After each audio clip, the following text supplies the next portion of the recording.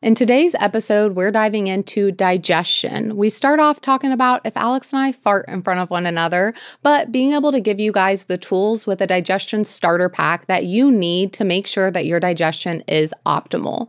We define what good and bad digestion is, as well as how it affects your health overall. So make sure that you share this with a friend that might be struggling with digestion, as well as to make sure to give us a like, comment, and subscribe. We'll see you guys on the inside. Alex, I was thinking about something the other day, and I don't really understand it.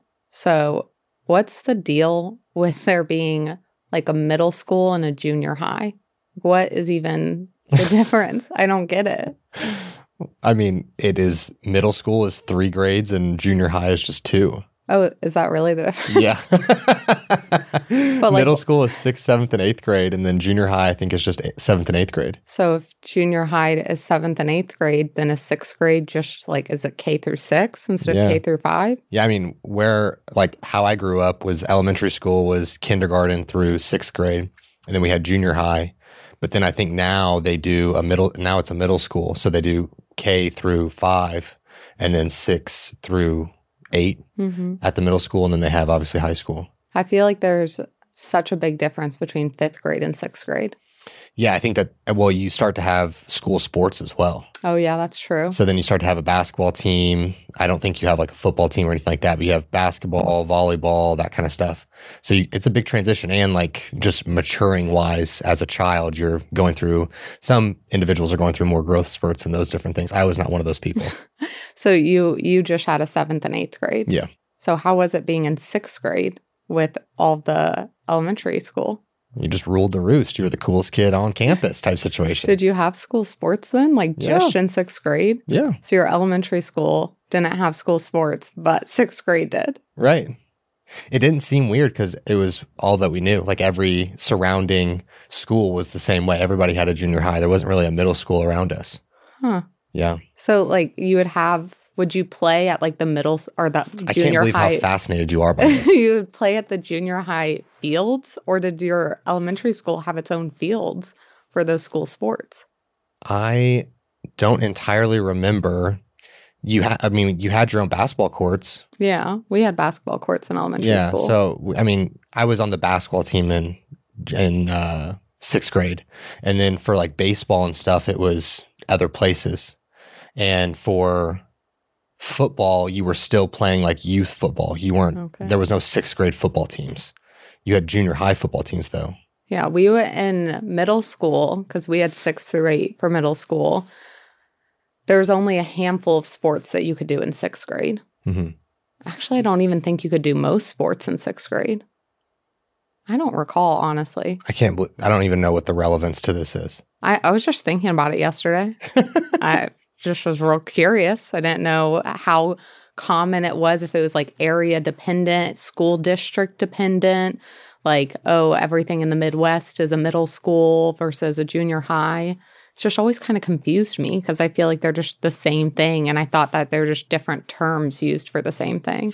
I think there's much more complex and necessary things to be confused about than junior high or middle school. Well, that's one of the things that we're going to get into today, which is digestion. Yeah. Which I know a lot of people struggle with their digestion, myself included. I've talked about having IBS and navigating through all of that, but I know that within our clients, we see a lot of digestive issues, and just the questions that we get on Instagram, the questions we get on YouTube are all really directed towards digestion and wanting to improve that.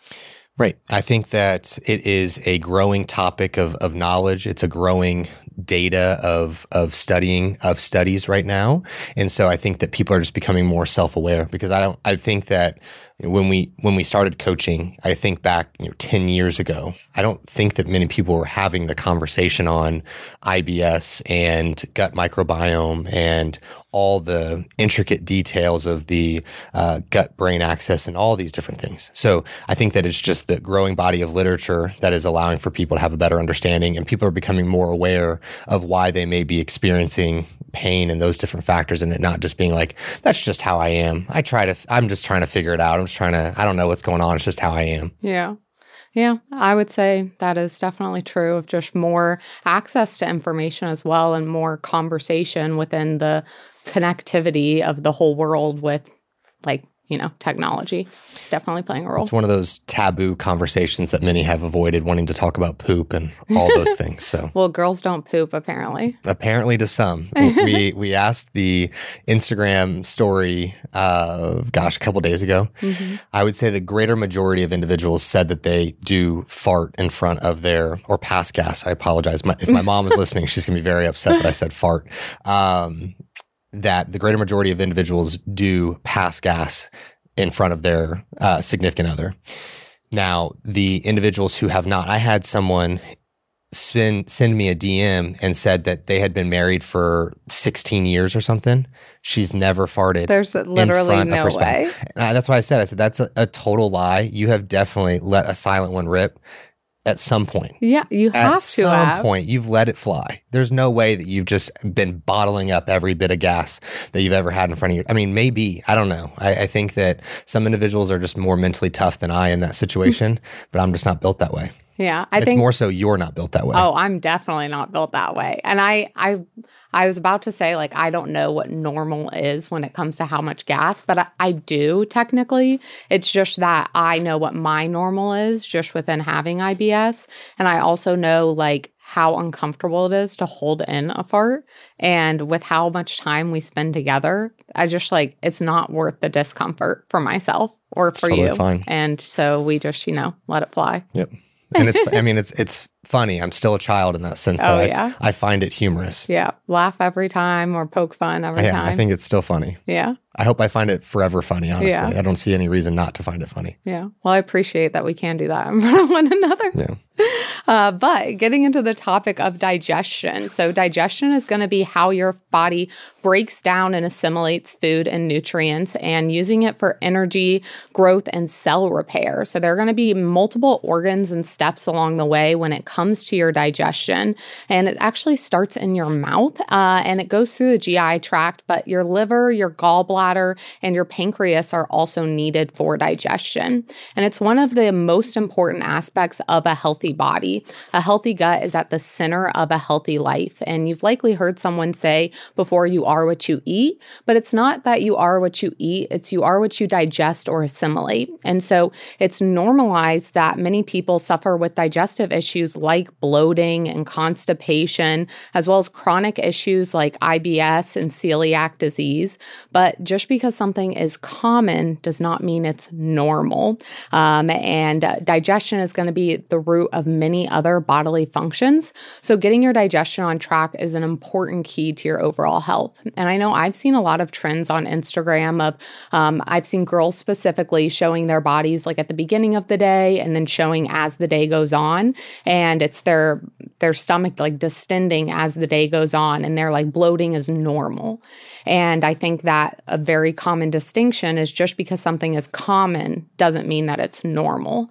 And so I have a little bit of a bone to pick with the people that post that of, yes, your body does change throughout the day. You're not going to look exactly the same as when you wake up because you are eating food and having like water in you and all that jazz, but it's not going to be, quote, normal to have this large distension as you're going through the day. I think that it's important to decipher between bloating and distension. Yes. Bloating is going to be more of your stomach feeling hard and you can't pull it in. Distension is going to be more of just your stomach is distended. It's assimilating food. You just ate a bolus of nutrients, those different factors. That's going to be natural. The bloating aspect of having a hard, painful, can't pull in your stomach situation every time you eat, that's a problem. That's something that needs to be addressed. And so being able to have the two terms be different is important because they're interchanged too frequently. And then individuals can't really decipher between the two and then are finding themselves in a situation where it's like, I connect with what that person's saying. It's like, that's not is actually what is happening to you. That's different. And so that's something that is important for people to connect the dots on. Yeah. And I think also being able to just define what does it mean to have good or bad digestion, because on our check-in sheets, we ask about people's digestion. And I remember when I first started coaching, people would be like, oh, it's good, because they felt uncomfortable talking about digestion, but they also didn't know what was considered good or bad. They just knew what their normal was. And I came to find out, and I learned this pretty early on in coaching, that I had to be specific about what good and bad digestion was, as well as what I wanted clients to express was going on with their digestion, and really take away that taboo feeling of like, it's not weird, it's not TMI, let's talk about this, this is our body. But being able to like realize, hey, going 3 days without a bowel movement is not going to be good digestion. That is going to be bad digestion. And just because, again, it's your normal does not mean that it's the normal. It's something that we do want to be able to address. Right. And I think that, establishing kind of those guardrails, if you will, of this is good and this is bad, or this is kind of, we're trending towards bad or we're trending towards good type situation is a good place for us to start. So I think that having a bowel movement potentially every other day is not great, but it can be your situation. I think that individuals who are in the depths of a dieting phase, for example, who are maybe later into a contest prep and total volume of food is low, they may only have a bowel movement every other day and their digestion be okay. But for the general person who is eating at maintenance or something along those lines in that realm, having a bowel movement every other day is probably trending towards not good. We've got something to address. And then if you're having a bowel movement maybe every third day, we're going to categorize that as not good digestion or bad digestion. Then on the flip side, if we're having too frequent of bowel movements, then we think about, okay, if we're having more than 3 bowel movements a day, and the stools are not solid, that's probably a sign that we're trending towards bad, or that could be bad. We'll label that as bad, because there are individuals that I've worked with that are athletes who are trying to put on large amounts of muscle tissue, eating 4,000, 5,000, 6,000 calories a day, that having 3 bowel movements a day is probably necessary for the total volume of food that they're consuming. But for the individual who is maybe, again, eating at maintenance, let's say 2,000 calories a day, having 3 bowel movements a day is probably trending towards not good. So it's always going to be circumstantial when we put these guardrails in place and looking at it individually for you when you're listening to this as the listener, and making sure that as you're kind of addressing your own digestion, that you have an understanding of how it applies to you directly. Yeah. And this is actually going to be part 1 of the digestion podcast and the digestion starter pack, really to help you understand your digestion and have really applicable things to see and address your own digestive issues. But when we're diving into this as well, it's important to look at the over time of how it looks. So if you have one day, or let's say a week of you have more bowel movements than normal, or you have looser stools than normal, but you also have really high stress that week, maybe you got food poisoning or something to that degree. Yes, you had bad digestion for that week, but that doesn't mean overall you have bad digestion. So really being able to look at, okay, what is my average? What is my normal? And then being able to dissect from there of what all's going on. So another one to be able to break down is kind of how you feel after you eat. If you have pain after you eat or discomfort, but also if you feel like extremely lethargic. Now that could be due to having too many carbs or eating too much at once, but if you're not properly breaking down your food should give you energy. And so if you are feeling really tired after you eat food, and it's a normal amount of food, then that could also be a sign of, hey, my digestion is not in the absolute best spot. Whereas if you eat food, you feel good, you feel energized, and you feel like it does give you that boost, then that can be, hey, my body is breaking this down well, and I'm being able to utilize this food. Right. And there's so many things that our digestion and our overall gut health are going to affect or play a role in within our overall health. And we're going to dig into that here shortly. But as we go through the starter pack, we're going to have different tiers. And today we're going to share with you our first 2 tiers. And then in the second part, we're going to give you tier 3 and tier 4. But let's go ahead and get started with how many different things is our gut health and digestion going to be impacting from an overall health standpoint. Yeah. So your nutrient absorption, which is also going to go into those energy levels, but they are separate things when we look at nutrient absorption and energy levels, because again, the nutrients that we have of looking at all of the micronutrients, that's going to play a role as far as malabsorption or not. So your nutrient absorption, your energy levels, and your immune system function, where a lot of times people think, oh, okay, I'm bloated. That's not that big of a deal. But if we really look at, again, the full picture of everything that it's going to affect, the digestive system is going to play a critical role in preventing the entry of harmful bacteria and viruses into the body. So poor digestion can actually weaken the immune system and increase the risk of infections. Yes. And I think that one of the biggest ones that clients notice as we improve their digestion is their skin health.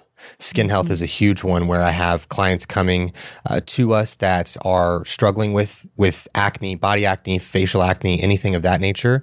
And we address their training, because that's going to be a big part of it as well. The stress that is being put on their body from the resistance training. But a big part of this is going to come down to digestion, food selection, and how well the digestion is functioning. Yeah, 100%. And I've noticed that myself, of as my digestion has improved, of being able to address some of the things within IBS, because you might have a chronic disease like IBS, IBD, or celiac, doesn't mean that you can't improve your circumstance as a whole. And there are things that you can do to look out for that. So my skin health has definitely improved. And a big part of why that helps is because poor digestion can cause inflammation, which can cause that skin health to be in a worse spot.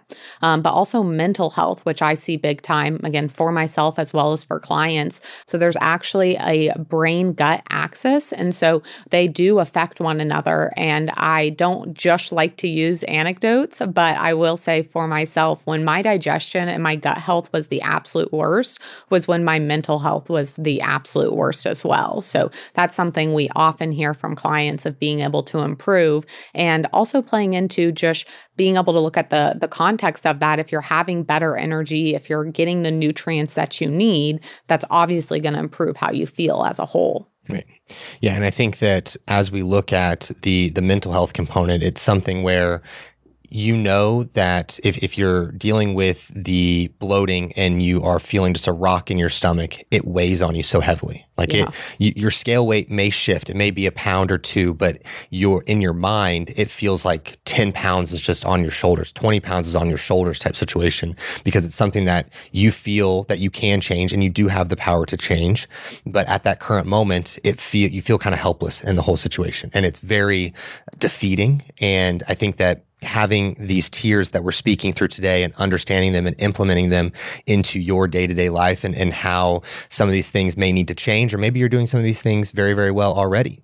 I think that these things are going to help a lot of these individuals who maybe are feeling a little bit more helpless, or feeling that they're struggling with their digestion at this moment. Yeah. So before we dive into the tiers, I do want to go ahead and say that if you're unsure of how your bowel movement should look, to go ahead and look up the Bristol stool chart. We'll have it linked in the show notes below as well, but this is going to show you kind of on a scale of like having like more pebble poops to like having very loose stools, of what is going to be considered normal. And that might help you a lot as well. If you are seeing, oh, I'm having more of this type of bowel movement, then this is going to be helpful for me moving forward. And a few other symptoms that you might feel outside of the bloating that we talked about is going to be abdominal pain, indigestion, constipation, diarrhea, gas, nausea, fatigue, changes in appetite, acid reflux, and then you can even have like a foul smelling breath, or your bowel movements and stools are really bad smelling as well. If you are a bikini competitor who has competed well at the regional stage or at the national stage and not placed how you wanted, I would love the opportunity to work with you. If you would inquire via the link in the description box, that would be the first step. And from there, we'll get a call scheduled, and I look forward to speaking with you. All right, so diving into this tier system, and this is something that we use within our clients to really make sure that we're hitting everything. We're looking at every box, and we're not just looking at food. So actually, these first two tiers don't really talk about your food sourcing, and that's something that we'll get into part 2. But tier 1 is really going to be looking at your habits and routine, because you might be experiencing an issue with your digestion just due to the habits and routines you have around food as a whole. full. So what's something that you notice within clients when it comes to their habits and routine that might cause their digestion to be off? Waiting too long to eat. Waiting far too long to eat. And so I implement a tool that is a hunger scale of 1 to 10. And so 1 being stuffed full, 10 being I'm so ravenous, just shove something in my mouth. Doesn't matter what it is. As long as it makes me feel less hungry at this moment, I don't care. And so what I recommend for clients is going to be making sure that they're starting to prepare food when they're at about a 6 or a 7 on that scale. Because once we get into 8, 9, and 10, our decision making and our selection of nutrients gets a little bit less quality. We're not necessarily reaching for the best thing or the thing that truly fits our macros. We're oftentimes just reaching for the thing that's going to be the fastest. And so having the wherewithal of like, okay, I'm at about a 5.5, I'm at a 6, I'm maybe at a 7. It's time for me to start preparing food so that by the time I'm done preparing the food, I'm ready to eat and I haven't got myself to that ravenous point. And so that kind of leads us into one of our pieces here of the speed. The speed in which you're consuming your nutrients is going to play a very large role in how well we're absorbing it, as well as how your digestion is going to respond to the consumption of this food. Are we thoroughly chewing our nutrients and those different factors? And so if we allow for ourselves to get to that 8, 9, or 10 hunger, that speed is going to go very quickly. Through the roof. Been there. Been there many a times. And I have a lot of clients who have been there all the time. And they find themselves in a situation as we implement this hunger scale that they're no longer experiencing that. And it's a big relief for them because this is an easy fix that you can have just at the next meal up type situation. And so addressing the speed is going to be a big part of things. So you're telling me I can be eating food that the same exact meal and feel great after eating it one time and feel not great after eating another time just due to how fast I eat it? Yeah, I think that most definitely. It's one of those situations that if you're just staring down at the bowl and shoveling the spoon directly into your mouth and not breathing and then doing like a chomp, chomp, swallow type approach, been there again. Lived all that from life. Experience. Yeah, all from experience. If you're living that life, that is something that is going to definitely play a large role in how your digestion responds. Yeah, and it's something that it's also linked to consuming more food in general because you haven't given your stomach a chance to like talk to your brain of like, hey, I'm full. You're eating so quickly that you don't have a chance to even be in tune. And that's where I find that hunger signals are even more off of, okay, I waited far too long to eat. Now I ate way too fast, which then I probably ate too much as well, possibly. And then I'm in this place where I just do not feel well whatsoever, but I needed to eat. And so it just kind of turned into a slippery slope because of that. So this is one thing that I often challenge clients to do is first I put a time limit on their food or I have them time themselves. And I have clients come back and they'll be like, oh, it took me 6 minutes to eat my breakfast or it took me 9 minutes to eat my lunch. And I'm like, all right, let's aim for 20 or 30 minutes. You mean time minimum, not limit. Yes, sorry, time minimum that I put in place of just urging them to try and hit that time frame because I even found myself doing this of I was really only allotting like 10 or 15 minutes to eat a meal and try to get back to work. And now I really put into my calendar of, hey, it's going to take me 30 minutes to eat this meal so that I'm planning for it. I'm not trying to rush through it. And then another thing that's a great tip is setting your fork or your food down in between bites. If you are holding like your fork or your spoon the whole time that you're eating your meal, or you're holding the food the whole time, that might be a sign of, hey, I might need to set this down, chew my food, and then be able to pick it back up and eat. I'm a naturally slow eater. Very naturally. That's just my norm as a whole. And when we first started dating / when we first got married, my slow approach to how I ate led you to believe I didn't like the food. Do you remember that? Yeah. Your parents still kind of do that sometimes. I took your parents' lunch, I don't know, last week or whatever. Yeah. I'm eating at my normal pace. And your dad goes, do you not like it? I'm like, what do you mean, do I not like it? I'm like, I'm just eating at normal pace. And your mom chimed in and was like, that's just how he eats. Leave him alone. Well, funny enough, I grew up being the slowest eater in my family. Which is wild. Which is so wild. And then I basically, as I grew up, started eating faster and faster. And then with in college, my schedule was really crazy. And then once we got married, our schedule was really crazy. So it was just boom, boom, boom, boom, boom, one after another. But I actually was over at my parents' a few weeks ago, and I was eating a meal and I was practicing putting my spoon down because I've been really trying to be conscientious of the speed at which I'm eating. And my dad was like, "Are you already done with that food?" And I was like, "No, I'm taking a break. We're talking. I'm trying not to talk and eat at the same time because I eat my food so much quicker if I'm trying to converse at the same time." And so just slowing down, setting my spoon down. Which is hilarious because I'm the opposite of that. If I'm talking, then that slows me down tremendously. I feel like I end up trying to take in too much air and eat at the same time, and it's a whole conundrum. Speaking of all that, another aspect is environment. Yes. Getting all of that figured out and putting yourself in a place that is going to be relaxing as much as we can do this, right? It's not always within our control to eat every meal in this peaceful harmony and have just relaxing music playing and just have all the time in the world. There's reality to this that we understand, but as much as we can control our environment and put ourselves in a comfortable situation, we want to do that. Yeah. And so one thing to ask yourself is looking at how you are eating your food. Are you eating your food in the car? Are you eating it on the go? Are you eating it at your desk? Or again, are you kind of in a place where there's a lot going on around you and you're not able to focus on your food and you just end up scarfing it down?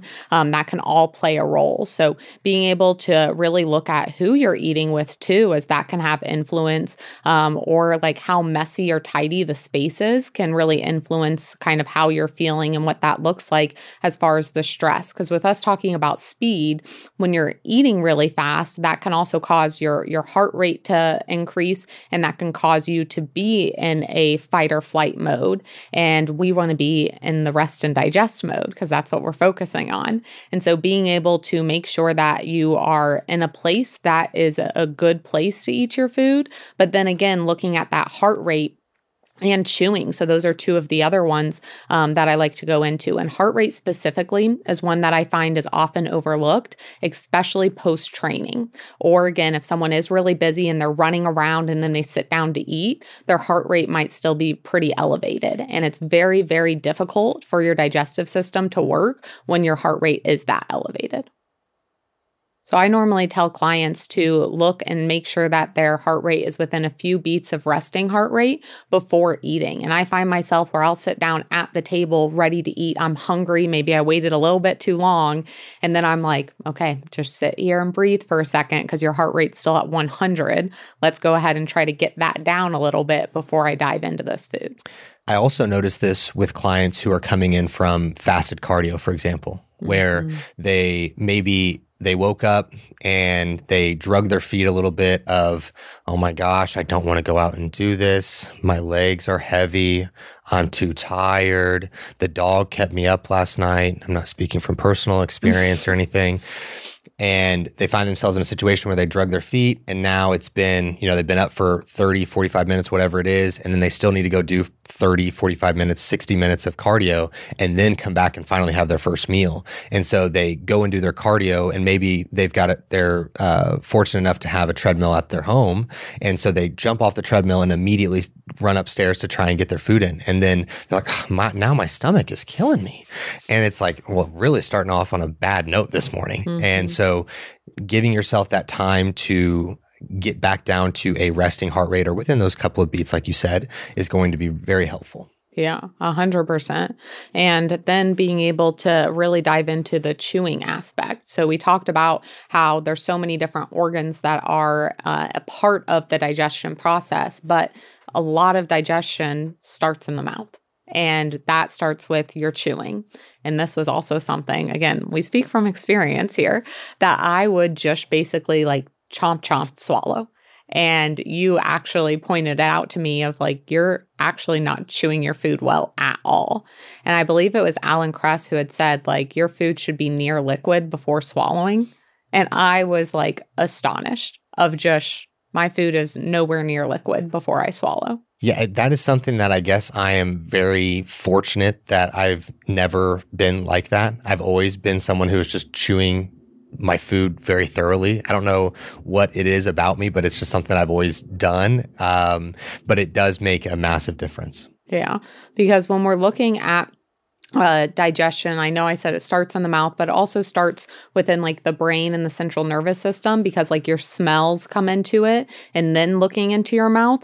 And so the easiest digested thing is going to be a liquid. And so then it's going to be small particles and then large particles. And so being able to thoroughly chew things to get it to that small particle or liquid type state is just going to make things so much easier.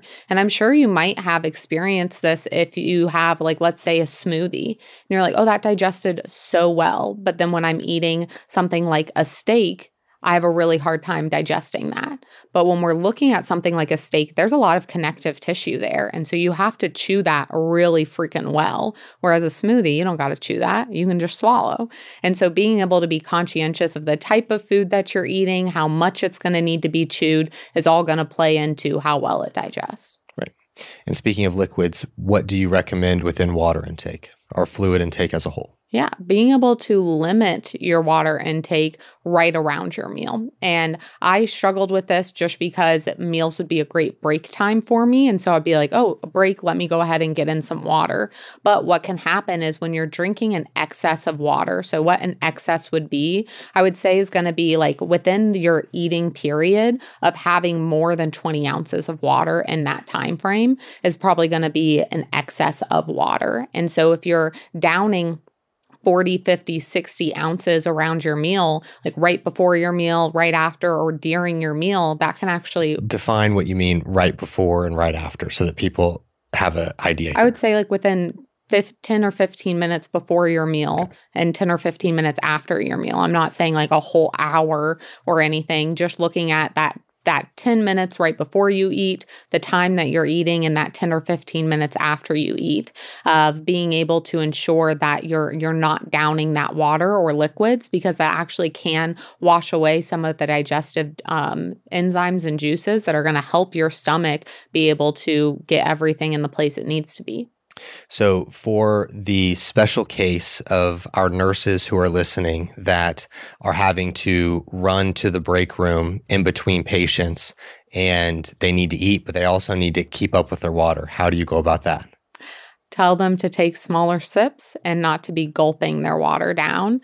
But it's also looking at the full picture of just one of these can definitely have an effect on your digestion. But if you're nailing down everything else to the best of your ability, again, we understand life happens and there's a reality to this. And so we need to work within the reality. But if there is a way that we can really be able to push water up at different times of the day, of maybe it's, okay, before you go into your shift, we're making sure that we have at least 30 ounces of water in. After your shift, making sure we get at least 30 ounces of water in. If you're training that day, getting in 20 around your workout, that can really help push that water intake up. So we're not waiting for all of our water to be right when we are eating those meals. But I do have nurses that do drink more water on those breaks because they're not allowed to have their water on the floor. And that's just part of it. So we look at what else we can help in the meantime to make sure their digestion's in the best place. And that wraps up tier 1. And if we are able to address these different factors, I think this is a great starting point for everyone listening to enhance their digestion or be more aware of the different factors that are impacting their digestion.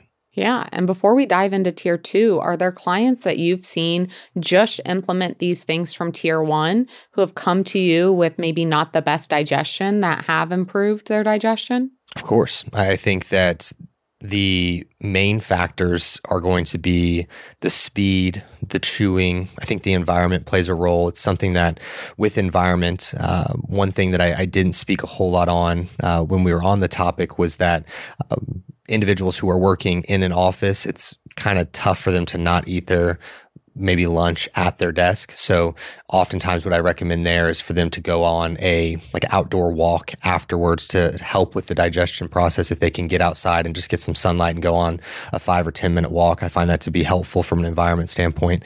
What have you seen within your clients? I actually just had a client that I onboarded, and she is really struggling with her digestion. And I looked at her food logs, and there was a few things that we could move around, namely her fiber of how it was allotted. But a big part of her digestive issues from her onboarding came down to she wasn't drinking enough water throughout the day. Her sleep was in a great spot, but she also was speeding through her meals. She wasn't dividing them up as well throughout the day. And there was a lot of these aspects of just not chewing her food that once we address, like, things are going to be golden and we won't have to really change much within food. And she was thinking, oh, I have all of these food sensitivities. I need to go on an elimination diet, or I need to take away all of this food. And it was really great to be able to say, like, hey, like, we could have an issue with food, but let's look at these things first and get these nailed down. And let's see where we go from there, because I do see it so frequently that these affect people's digestion, even when food is in the best spot that it can be. Excellent. Where are we starting with tier 2? Stress. Rearing its ugly head. It just affects everything. Sleep and stress just like to be a part of everything. They have FOMO. They want to be involved. They just want to be a part of you. So stress and sleep management are going to be so important. And those both fall into tier 2 here. So when it comes to stress can affect every part of the digestive system, because digestion does start in the brain and the nervous system, and your gut is its own network of neurons, the intrinsic and enteric nervous system. And so if you're stressed, it can put you in that fight or flight mode, and instead of that rest or digest that we talked about. And this can cause a decrease in blood flow and oxygen to the stomach, which in turn can cause a lot of cramping and inflammation and a lot of other issues when it comes to your stomach and just not being able to truly digest it. Because when we look at our lives as a whole, or we look at that's fight or flight that I'm talking about, our body looks at stress as stress. It can't always discern the difference between a bear is running after me and I am in fight or flight mode and I am really stressed about life right now. It just notices there is stress present. And so when you're looking at like the bear example, if you're running away from a bear and a bear's coming to you, your body is going to prioritize the different things that you need to get away from that bear. And that does not include digesting your food properly. It is focusing on getting blood to every other part of your body to get out of Dodge. And so again, your digestion is deprioritized when you're in that high stress place or you're in that fight or fight place. And so being able to get yourself into a few beats of resting heart rate, being able to be in a calm space is going to get you in that rest or digest state so that you can really process the food that you are eating. So, Coach Sue, if I have a situation where I've got 2 kids, I'm a single mother, and I'm really struggling with my digestion, and there's not a whole lot from a stress perspective that I can do that I can change, right? What are the suggestions that you make to that individual to try and improve their digestion and mitigate some stress in any different way? So I understand that someone might not be able to do a ton about their stress, but there are things that we can do within breathing practices to be able to get you into a better spot. And I get it of being short on time and having a million things going on and a million other people you have to be responsible for as a whole, but you also have to be responsible for yourself. And in order to be able to help the other people that you need to help, you need to be able to help yourself. And so being able to take a few minutes or a few seconds of just let me take a few deep breaths before I eat this meal, or let me focus on my core and my breathing before I go to bed for a few minutes before I close my eyes. That's going to put you overall in a better position and a better ability to handle stress. stress.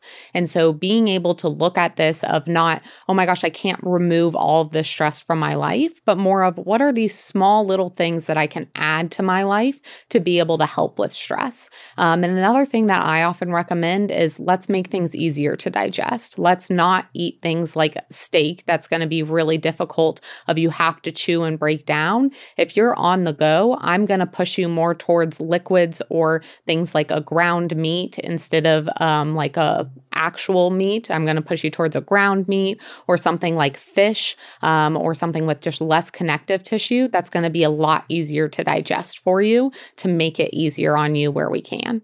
Are you wanting to hire the last coach you will ever need? Well, look no further. Physique Development is here to help you. We have a huge emphasis on knowledge and communication and making sure you know how to get yourself in the best position so you never have to hire another coach again. If this sounds great to you, then go ahead and fill out the inquiry link in the show notes or the description box, and we would love to get on a call with you. I love that. I think that another thing to add is training intensity. Yep. Alongside that, I think that that is something from a stress perspective that we have complete control over of how it's being applied to the body.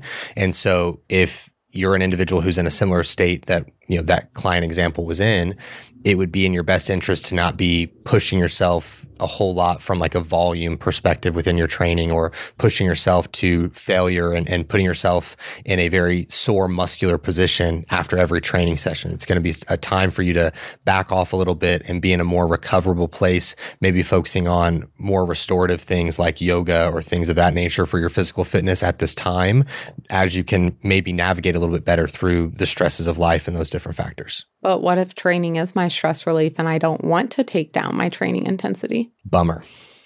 Bum city. Yeah, bummer. It's one of those situations that I have this conversation consistently with clients that even though you feel as though that it is a stress relief for you, putting yourself, tearing down muscle tissue and just continually not recovering is not a stress relief to you. It's just adding more compounded stress on top of your already high stress as a whole. Yeah. And this is something you have personally gotten so much better at of navigating your training intensity with your stress as a whole, because that used to be one of your only outlets for stress relief. And it still can be to a degree.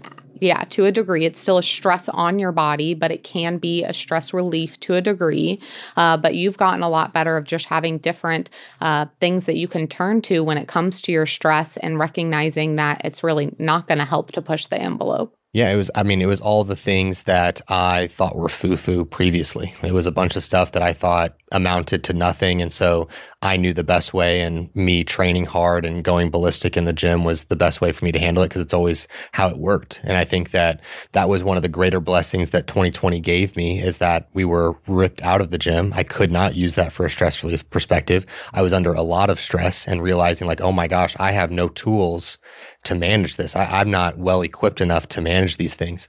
And so getting to a place where I was utilizing journaling, I went through therapy at that time, and just different modalities, getting outside, getting steps in, working on my breathing, meditative practices, those different factors were a massive help for me and figuring all that out. So yeah, as much as I would love to tell every person, like, go in there and just rip apart the gym and use all of your aggression, there's a time and a place always for that situation, I think.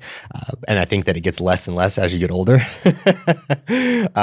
But it is something that you can't always just run to it when stress is high, because it is also a stressor. Yeah. And that's something where we're going through a lot of stress right now. And I've been wanting to just be super consistent in the gym. I know it's something that makes me feel better, but I've also had to be aware of my body is literally at its stress max. I can't push the envelope as much as I want to right now. I want to go in there and train. I know that I'm really setting myself back if I do go and do that. Right. And I think it plays a massive role in my digestion as a whole. Like, I can notice in 24 hours the difference that in a high stress state, how my digestion feels, how I'm feeling after a meal, and those different factors, and how my bowel movements are. And then as that stress drops off or something changes and I'm able to do a better job of handling it, how different my digestion and how I feel after meals is. Yeah, 100%. I can notice that, which we can go into sleep as well. And this is one that is like one of the hugest movers for me when it comes to my digestion.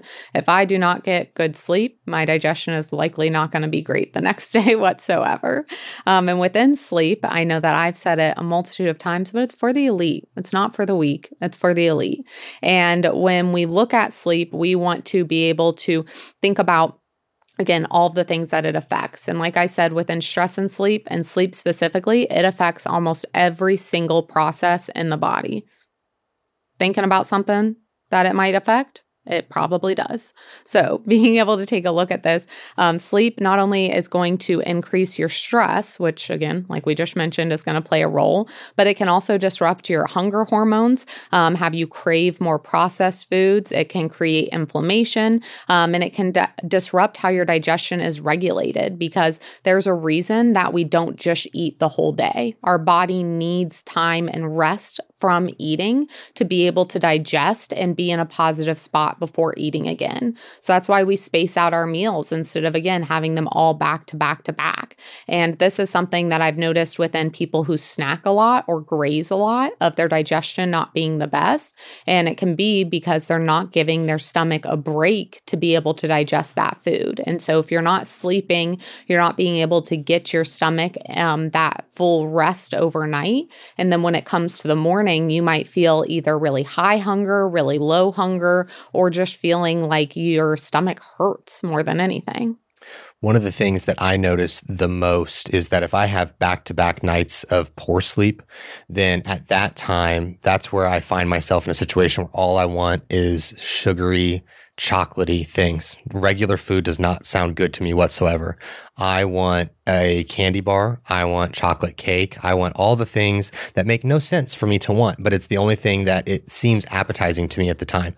And so that's one of the biggest tells for me that my sleep is tremendously off, is that my appetite is kind of skewed, as well as my hunger signaling is all over the place. And it's interesting because when we talk about those hunger signals being off, it can go different ways for different individuals, where for me, oftentimes when my sleep is off, it's not a matter of I am just ravenous for all food and I can't turn it off. It's actually the opposite more often than not, that I have no appetite and I don't really want to eat anything besides those, sugary foods, if you will. And so realizing which one you are in that game, if you will, and understanding the feedback loop that you're in, of like, it's not that I'm actually craving more and more food. It's just that I need to focus on my sleep. I need to eat my normal meals as I would on a regular day, and then just get better sleep tonight. And then I'll be able to get back into alignment the following day.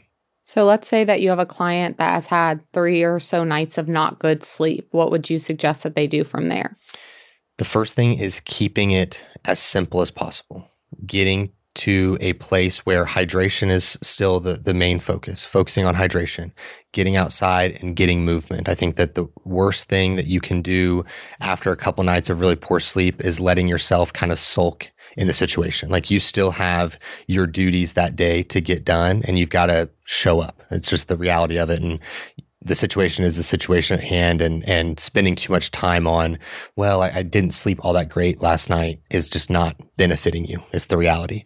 And so getting outside, getting hydration in, and then keeping the meals as simple as possible, prioritizing probably protein. And then if you have macro allotments that you're wanting to hit, doing your best to stay in alignment and have a very structured schedule to that eating arrangement, if you will.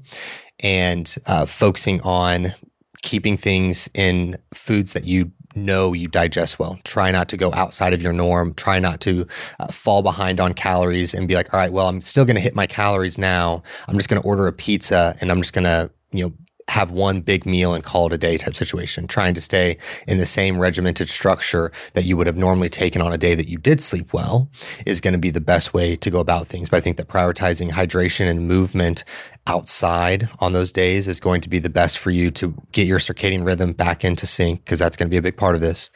If it is falling out of sync, if you will. And getting to bed at an early time, and not trying to, if you've fallen behind on food, not trying to play that catch-up game getting to bed, because now we could be hindering the next night of sleep if you're getting a bunch of calories in right before bed and now you're, having trouble falling asleep or what have you. Yeah, 100%. I think that's really helpful. And that's something that you've led through example within that of those nights or multiple nights you get in a row of no sleep. You kind of have a checklist of what can I do to show up for myself to make sure my sleep is in the best spot. And it's all of those things that you do. Yes, I think that the other aspect, if you are going to train on the day that you haven't had multiple nights of not good sleep, I think that there's research that the Mass Research group that Mass Research has just reviewed recently, going over how sleep is impacting training and those different factors. And some of that research that they had in there, off of one night of not so good sleep, it was pretty much okay. You were able to still train at the same intensity, provided that the next night you got good sleep. Multiple nights in a row of not good sleep did hinder training performance to a degree. And so understanding that, go in and focus on the movements themselves, probably not pushing yourself for PRs being the best situation over multiple nights. Again, off of a single night of poor sleep, probably still go in there and train hard. You're probably going to be okay. Multiple nights, this is where you have to be a little bit more cognizant within your training. And so understanding that too is that if you are going to go in and train, move your body, perform the movement patterns that you were scheduled to hit that day, and just take it for what it was worth and be able to get in and get out. Maybe a shorter session for you, but at least you got blood flow and those different aspects, got a little bit of physical activity, and get back and train the next day. Yeah, 100%. So what are the other two things, or at least one other thing in this tier that you really double down on clients with when it comes to their digestion? I would say the breathing component. I don't even know if it's necessarily that I double down with clients, but more so myself. I am someone who I unknowingly just don't breathe deeply. I'm someone who is a little bit more short-breathed and my brain is going 20,000 miles an hour all the time. So it's one of those situations that I have to be very cognizant of my breathing. And this is a big part of the digestion component as a whole. Yeah. And this is something that I've been working on a ton, is my breathing and my core engagement, and just being able to make sure that I'm breathing with my diaphragm, because the way you breathe is going to affect like your nervous system as a whole and how it responds, because you can push yourself into that fight or flight by not breathing properly, of breathing a ton with your chest or with your belly, not having deep breaths like you talked about, and not being able to really engage your diaphragm as you're going through a breath pattern, which is what I was talking about within like the stress of having a super crazy schedule and you can't really control a lot of it. You can control your breath. And I am a big believer that if you can control your breath, you can control so much of how you respond and react to things. And I've seen it firsthand in my own life. I've seen it firsthand in your life. And it has just been really powerful to see how just something as simple as something you do a million times a day of breathing, that can change your quality of life, your digestion, and so many other factors, as well as breathing being one of the big drivers of your posture. Of if you are going to be breathing with your diaphragm, that's going to positively affect your posture. And that takes us into the last point of this tier. How does posture impact our digestion? Slouched posture or poor posture can trigger heartburn and acid reflux, as well as poor posture is going to put pressure on your abdomen, which is going to reduce the function of your stomach, and it can lead to gas, bloating, constipation, and a ton more. So if you're in a place that you are constantly slouched over your desk all day, or you have not ever paid attention to your posture a day in your life, and you're like, why do I have gas all of the time and feel awful? It could be as simple as your posture and being able to make that more of a focus. Makes a big difference. Yeah. So to recap these two tiers here, the environment, your heart rate, the speed in which you eat, your water intake around meals, your chewing and how well you chew your food, as well as your stress, sleep, posture, and breathing. So all of these things are going to be habit and routine based, and not even looking at the actual food that you're consuming, are all going to play a role within your digestion and are all going to have an effect on your digestion. That wraps up tier 1 and tier 2 of the Digestive Starter Pack series from us. And in part 2 of this, we're going to get into tier 3 and tier 4. In tier 3, we're going to actually start talking about food and getting into macronutrients and how we can distribute them throughout the day and how we can do best to optimize our overall digestion. In tier 4, what are we going to be doing? We're going to be looking into supplementation, the fun stuff, as well as digging in to see if there might be something past these tiers that might be going on with your digestion, and some different hacks and other things to consider when it comes to your digestion. Excellent.